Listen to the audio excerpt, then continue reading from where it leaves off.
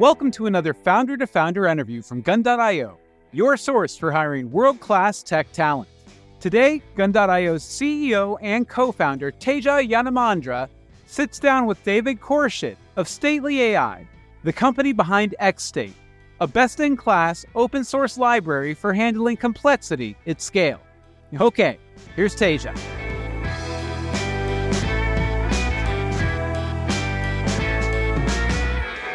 Okay, so I see you have a piano in the background, and then I also see other things, but the piano stands out the most. Maybe like a cool spot to start is like, do you like playing music, and probably like playing piano, I assume. Yeah, so I actually I've been studying piano for a while. I went to college for piano at the University of Central Florida. Yeah. Okay. And so I guess that was my original career trajectory, but of course people never fully know what they want to do in college. So I was doing piano, I was doing a little bit of WordPress and got into that, and then I realized, okay, I could actually make a lot more money doing this than being a piano teacher all my life. So were your parents musicians, or do you just like playing music, or like how did you decide to study that in college? No, my parents weren't musicians at all. It's just something that they made me do as a kid, and so I ended up really enjoying it. So yeah, that's cool. And so born and raised in Florida or from elsewhere? So I was born in Chicago, moved to Florida, and then stayed here pretty much because the cost of living is lower than your California's, New York's, all of the other tech hubs. No, it sounds similar. So like my parents immigrated from India to New York City, and then they moved down to Nashville. And so it's like where I finished high school. And there's not very many Indians like in Nashville, but I went to college elsewhere. And then when we started the company, I started it here in Nashville, basically out of like my mom's house because it was cheap. Is that like similar to your kind of story, or is that like different? Yeah, pretty much. I mean, I have worked remote for a while, most recently at Microsoft. And then when I decided to start my company, we don't have an office or anything. All of us are remote, distributed. Half of us are in the United States. The other half are in Europe. So no reason to get an office. Just, do it here at my home.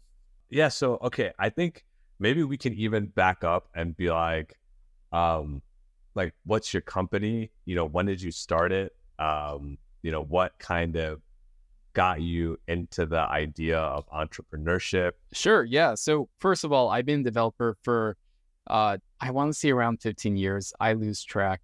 Mostly focused on web technologies. Cool. And when I started what I call my first big boy job as a junior developer, we were working on this just nasty jQuery PHP project. We weren't really allowed to use any frameworks, nor were there any really good options at the time.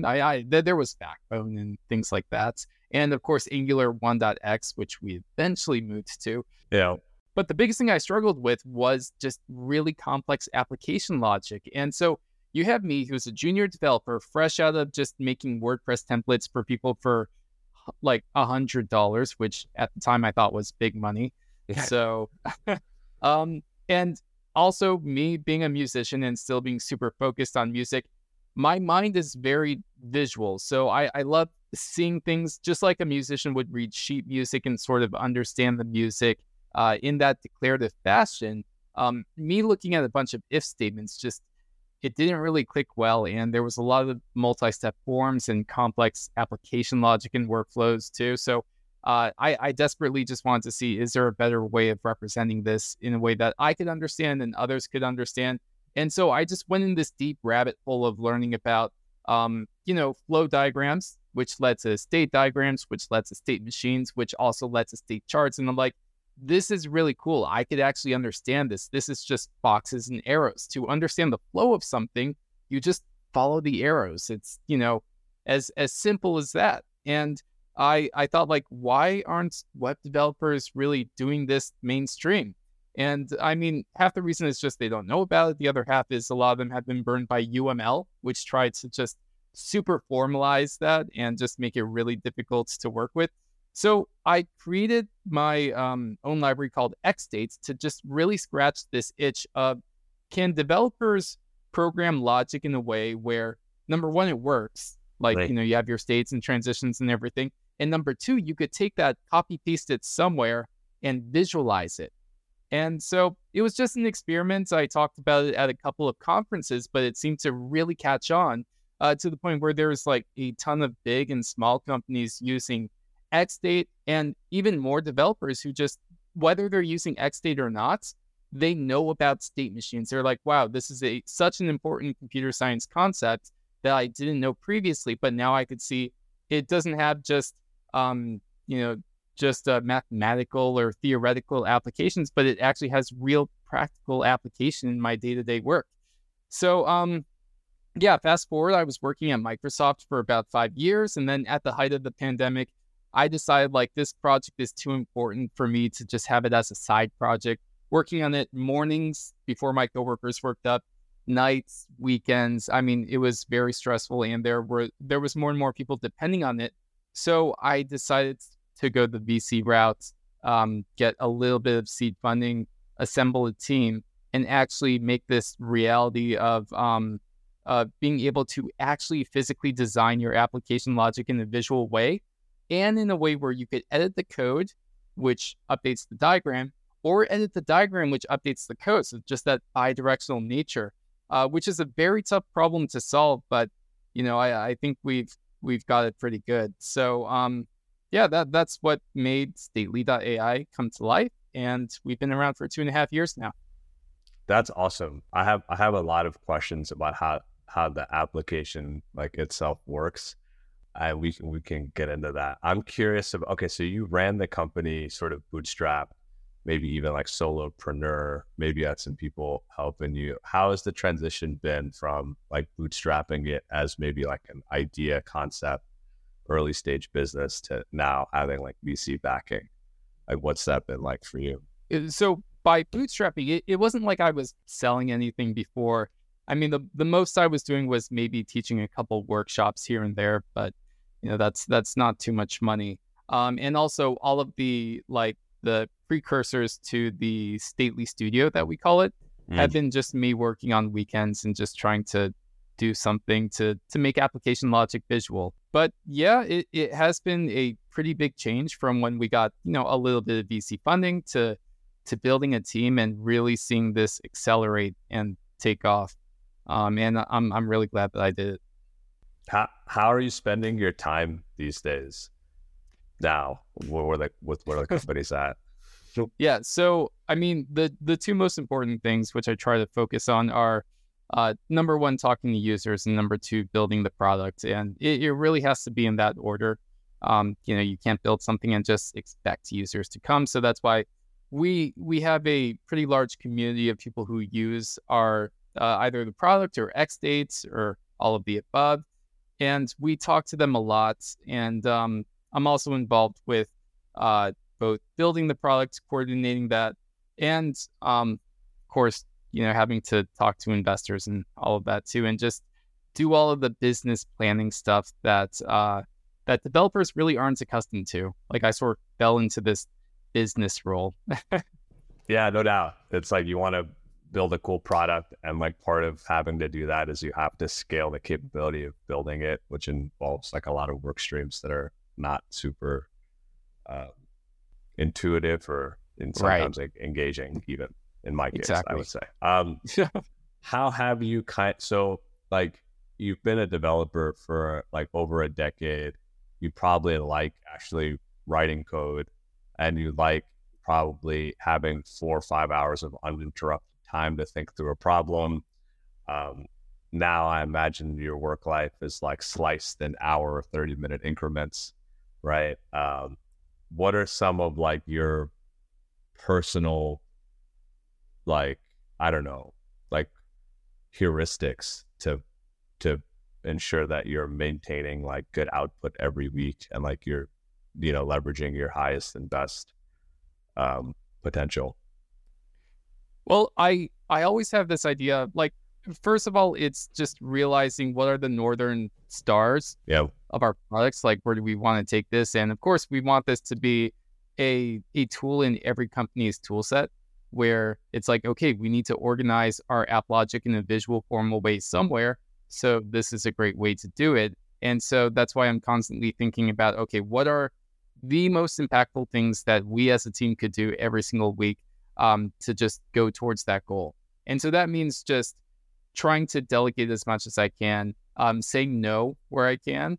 For example, that's hard. It is really hard, but like now I've just gotten into the habit of like, if we're super hardcore focusing on one problem and I zoom out and I see that problem is not really going to move the needle for us, even if it gets solved, then I'm just like, hey, either just pick A or pick B, flip a coin, and just move on. We could talk about it later. And actually, that's really powerful. The whole, we'll get back to it later, because the fear is always you might not get back to it later, but that's actually a good thing, because if you don't get back to it later, it's like, well, was it really that important?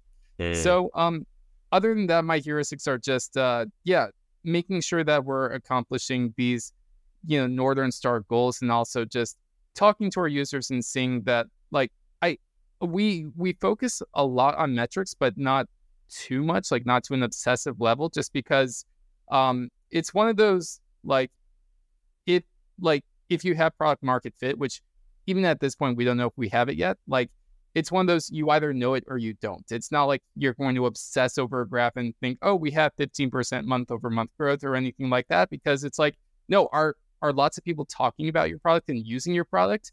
Yes or no? Like, that should be the only thing. So really, my heuristic is just focusing on that and seeing, like, is what we're working on really making a difference? Are people talking about it, using it, and are they benefiting from it? Do you enjoy, like, the sort of non-coding work? I know it's like a simplistic question. Like, have you enjoyed the transition of your day-to-day duties, or do you look fondly at the times past where you get to stay up all night drinking Diet Coke, doing work?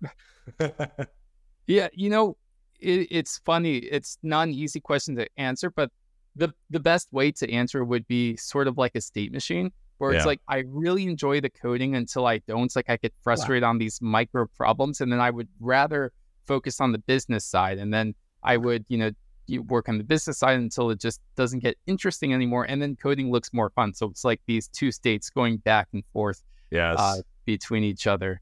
I do really enjoy focusing on just the, like, zooming out the bigger picture, which is very much the business side. I don't like focusing on, things that are just huge distractions, like, or not even distractions, but just the I don't know, the unappealing stuff of metrics and things like that. I'll be completely honest. I mean, I know it's important and everything, but my number one goal is I want to solve people's problems. So, okay, having an anti-metrics view, I'm going to characterize your viewpoint like that. So I'm sure it's actually more nuanced than that. It's like, probably, if you were to frame it, it's like appropriate level of focus on the metrics. But I think even that is like a fairly controversial view to have these days. And especially, I think, because, like, the value of your company is often looked through like a spreadsheet, right? And so, like, especially in the venture ecosystem.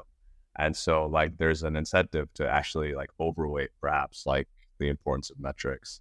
Like, how do you make decisions if maybe metrics are not the most important thing? Like, how do you actually distill down the feedback from users, make directional calls and where the product needs to go? Like, what's your process for determining, like, okay, like, this is actually the most important feature we need to ship for this quarter. Like, let's go. Well, that's the thing. So metrics are definitely important. I'm just saying they're not fun. Yeah. Okay. So, okay. Yeah. Okay. Yeah. Gotcha. Yeah, that's fair. Yeah. That's fair. Yeah. Sometimes I think, I don't know. I think, like, metrics, over optimizing metrics can be a distraction, because for them to be, like, actually accurate, they have to be so narrow, and like, right, and that often doesn't tell the full picture of whether a customer likes your stuff or not. Right, exactly. And I think one of the biggest problems I have, I don't know if this is controversial, but like the problem with hyper focusing on metrics is that you learn to sort of game the system. And so what I mean by that is not as in tweak the metrics and lie about it, but for example, if one of your metrics is just revenue, let's say, then instead of saying like, okay, let's talk to our users, see what they want, see if we're solving their problems, and just get more users on board and, you know, make the product more valuable to our users, business people are going to think, hey, let's actually play with the pricing a bit and turn some of those knobs to see if we can make that number go up and make users upset in the process. Because yes, you are going to get more revenue, but users are, you know, going to be unhappy as a result. Yeah, totally. Yeah. Depending on your time horizon, it can lead to some short-sighted business decisions. Exactly. Yes, that's totally true. What's been the most impactful hire that you've made in the course of building your company? The most impactful hire. I mean, our entire team is great, and I would say that all of them are impactful. I don't really want to single out anyone.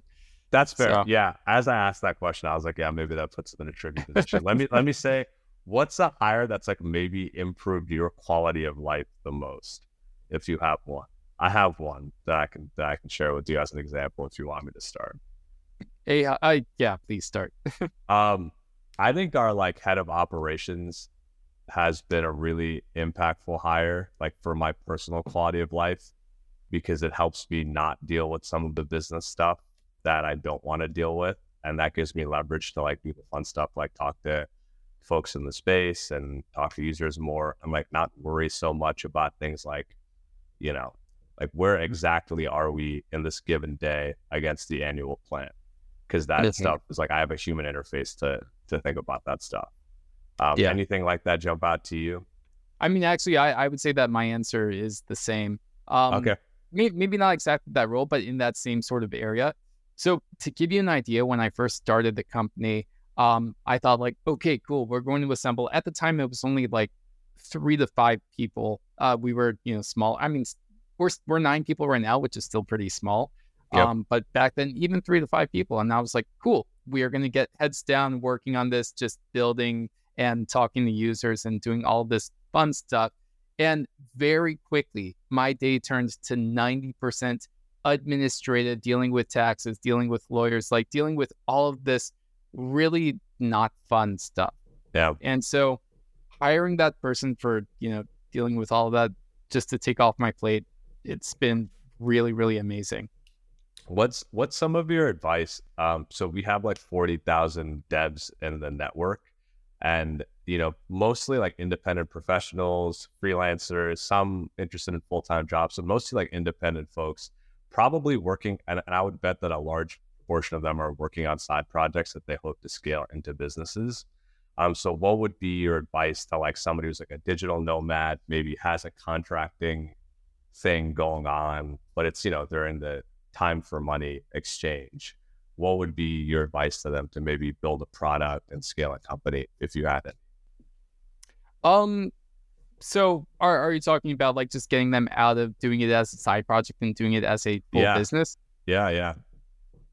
You know what? If you asked me a year ago, I would have a completely different answer. So I was going to say, you know, a year ago, optimize for you know, just making it something where you could actually form a solid business plan and see if you could get venture capital funding and everything for that, so that you could assemble a team and really make it take off. Because honestly, that was like one of the best decisions I did, because this is honestly my passion project. It's something that I love doing. And regardless of what happens like in the coming years, it's something that I'm just going to continue working on. That's how, you know, how devoted I am to it. However, nowadays, I would say like all of that, basically all of the knowledge from maybe a year ago back, like just, I don't want to say fully disregarded, but really take it with a grain of salt, because right now you could do a lot more with just one person. Yeah. I know this is going to sound like very hyped and everything, but you know, just talking to ChatGPT for even things like business advice, coding, etc., you could do a lot more with one person. You could do a lot more with a few people. You don't necessarily need to go the venture capital route or seek funding, as is the traditional way of doing things. I really think right now that what you could do with a team of 20, you could easily do with a team of 3 right now. So, and that includes like outsourcing, and also just hiring people or having your friends work on things where they're using, Chat GPT or whatever else to just augment their daily work. That's cool. That's powerful. I totally agree. Small and mighty. Is the way to go. That's cool. What do you wish that I had asked you more about? Do you want to get into your product a little bit? Sure. We could get into that. Love to talk about it. Awesome. Yeah. So, I'm curious, like, do you guys have an organizational focus, or like, do you sort of feel like your product can solve problems like agnostic to company stage? Like, is there an ideal kind of like engineering team side? Like, how do you guys think about like the problem maybe in a commercial context? Yeah, I mean, so the number one thing we're trying to solve is just this whole communication problem with teams. And we're not just talking about like, how do you share documents and just share things together, do things collaboratively like Notion solves or, things like that. We're talking at the actual application logic level, because the truth of the matter is that you have people who are, closer to the stakeholder decision maker level, like project managers, BAs, etc. And these people are typically ideally the ones who are not directly involved with the actual code. And the code is how the product works. And so you have the decisions, so the requirements, the specifications, all of that. And you have the people who actually take those, distill it, and put it into code and make sure it actually works. And how do you make sure that those two personas are speaking the same language? It's actually pretty difficult. And it's really not been a solved problem. And that's basically the huge problem we're trying to solve, is that sure, you could create diagrams and you could create documentation and all of that, but those are things that, number one, it takes time and efforts to do all that. And number two, it's very easy for them to go out of date. And so that's why what we're doing is not new at all. It's very old. It's this idea of what we'd like to call executable diagrams, where basically these diagrams are generated from the code that you're already creating. And even if they're not, there's something that could be converted to code and even converted to documentation, tests, diagrams, of course, etc.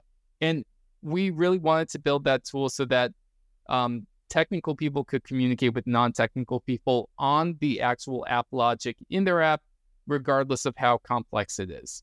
So that's the number one thing we're trying to solve. And it is very much at a, entire team level and essentially an entire organization level, because this basically becomes living documentation with diagrams that are actually useful.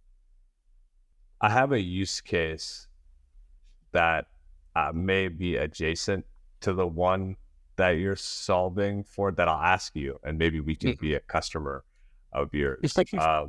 So like, we have a sales process that involves both our application as well as actions that like the customer has to take that live outside of the application, right? And as you mentioned, like right now, I think we chart using like Lucid charts or something like this, but like in the span of a week, or like, and maybe in a 2-week test period, like the results of the test will then again change what the diagram actually should be if it needs to be accurate. So like our charts about what the actual sales process is, how it touches the application and different things that we, Calendly, all this stuff is different. And it's a big pain, right? Like, because when you onboard a new AE, they're like, okay, like what does the customer like actually experience? Like this, but then also this is not fully accurate. There's these other changes. Like, can Stately address that problem? Or is that maybe out of scope right now? Just kind of curious.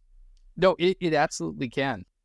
The idea is that where you would use something like Lucidchart or Miro or Draw.io or any of these other diagramming tools to draw these boxes and arrows. So basically your flow chart of like, hey, here's how this this user process is supposed to go, you would basically be doing the same thing in Stately, like drawing diagrams pretty close to the same way.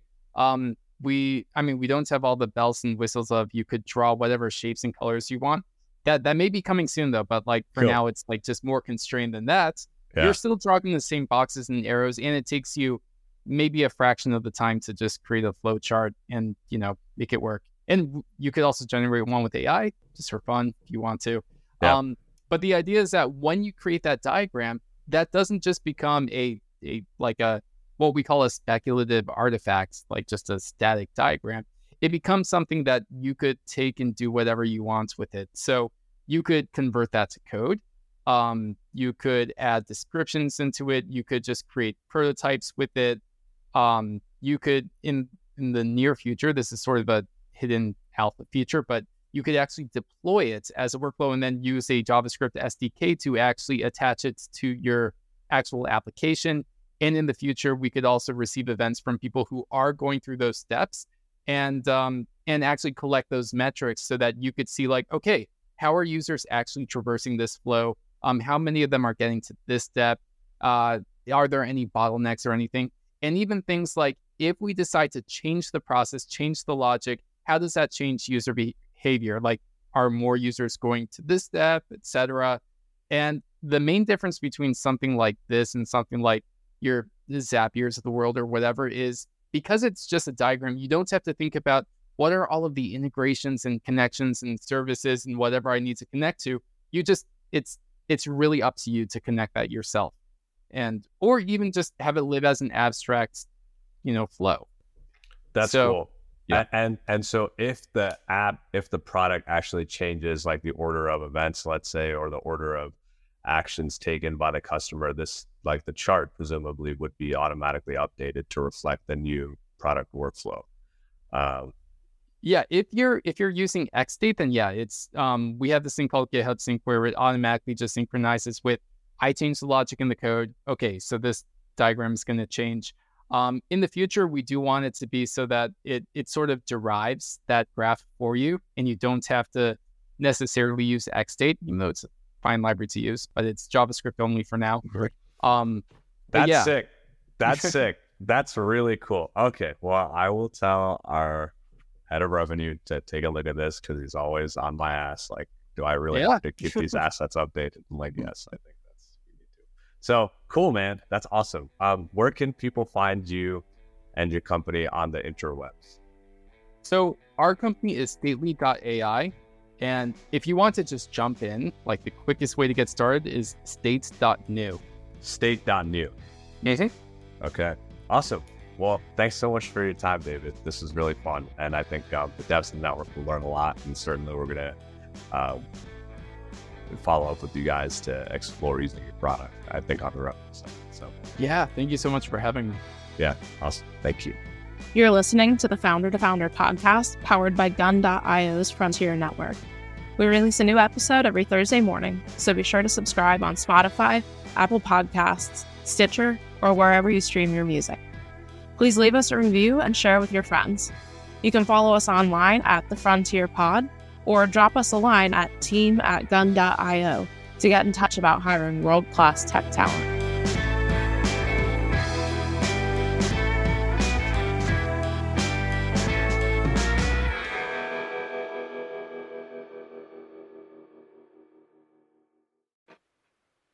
Thanks for listening to the Frontier podcast produced by Gun.io.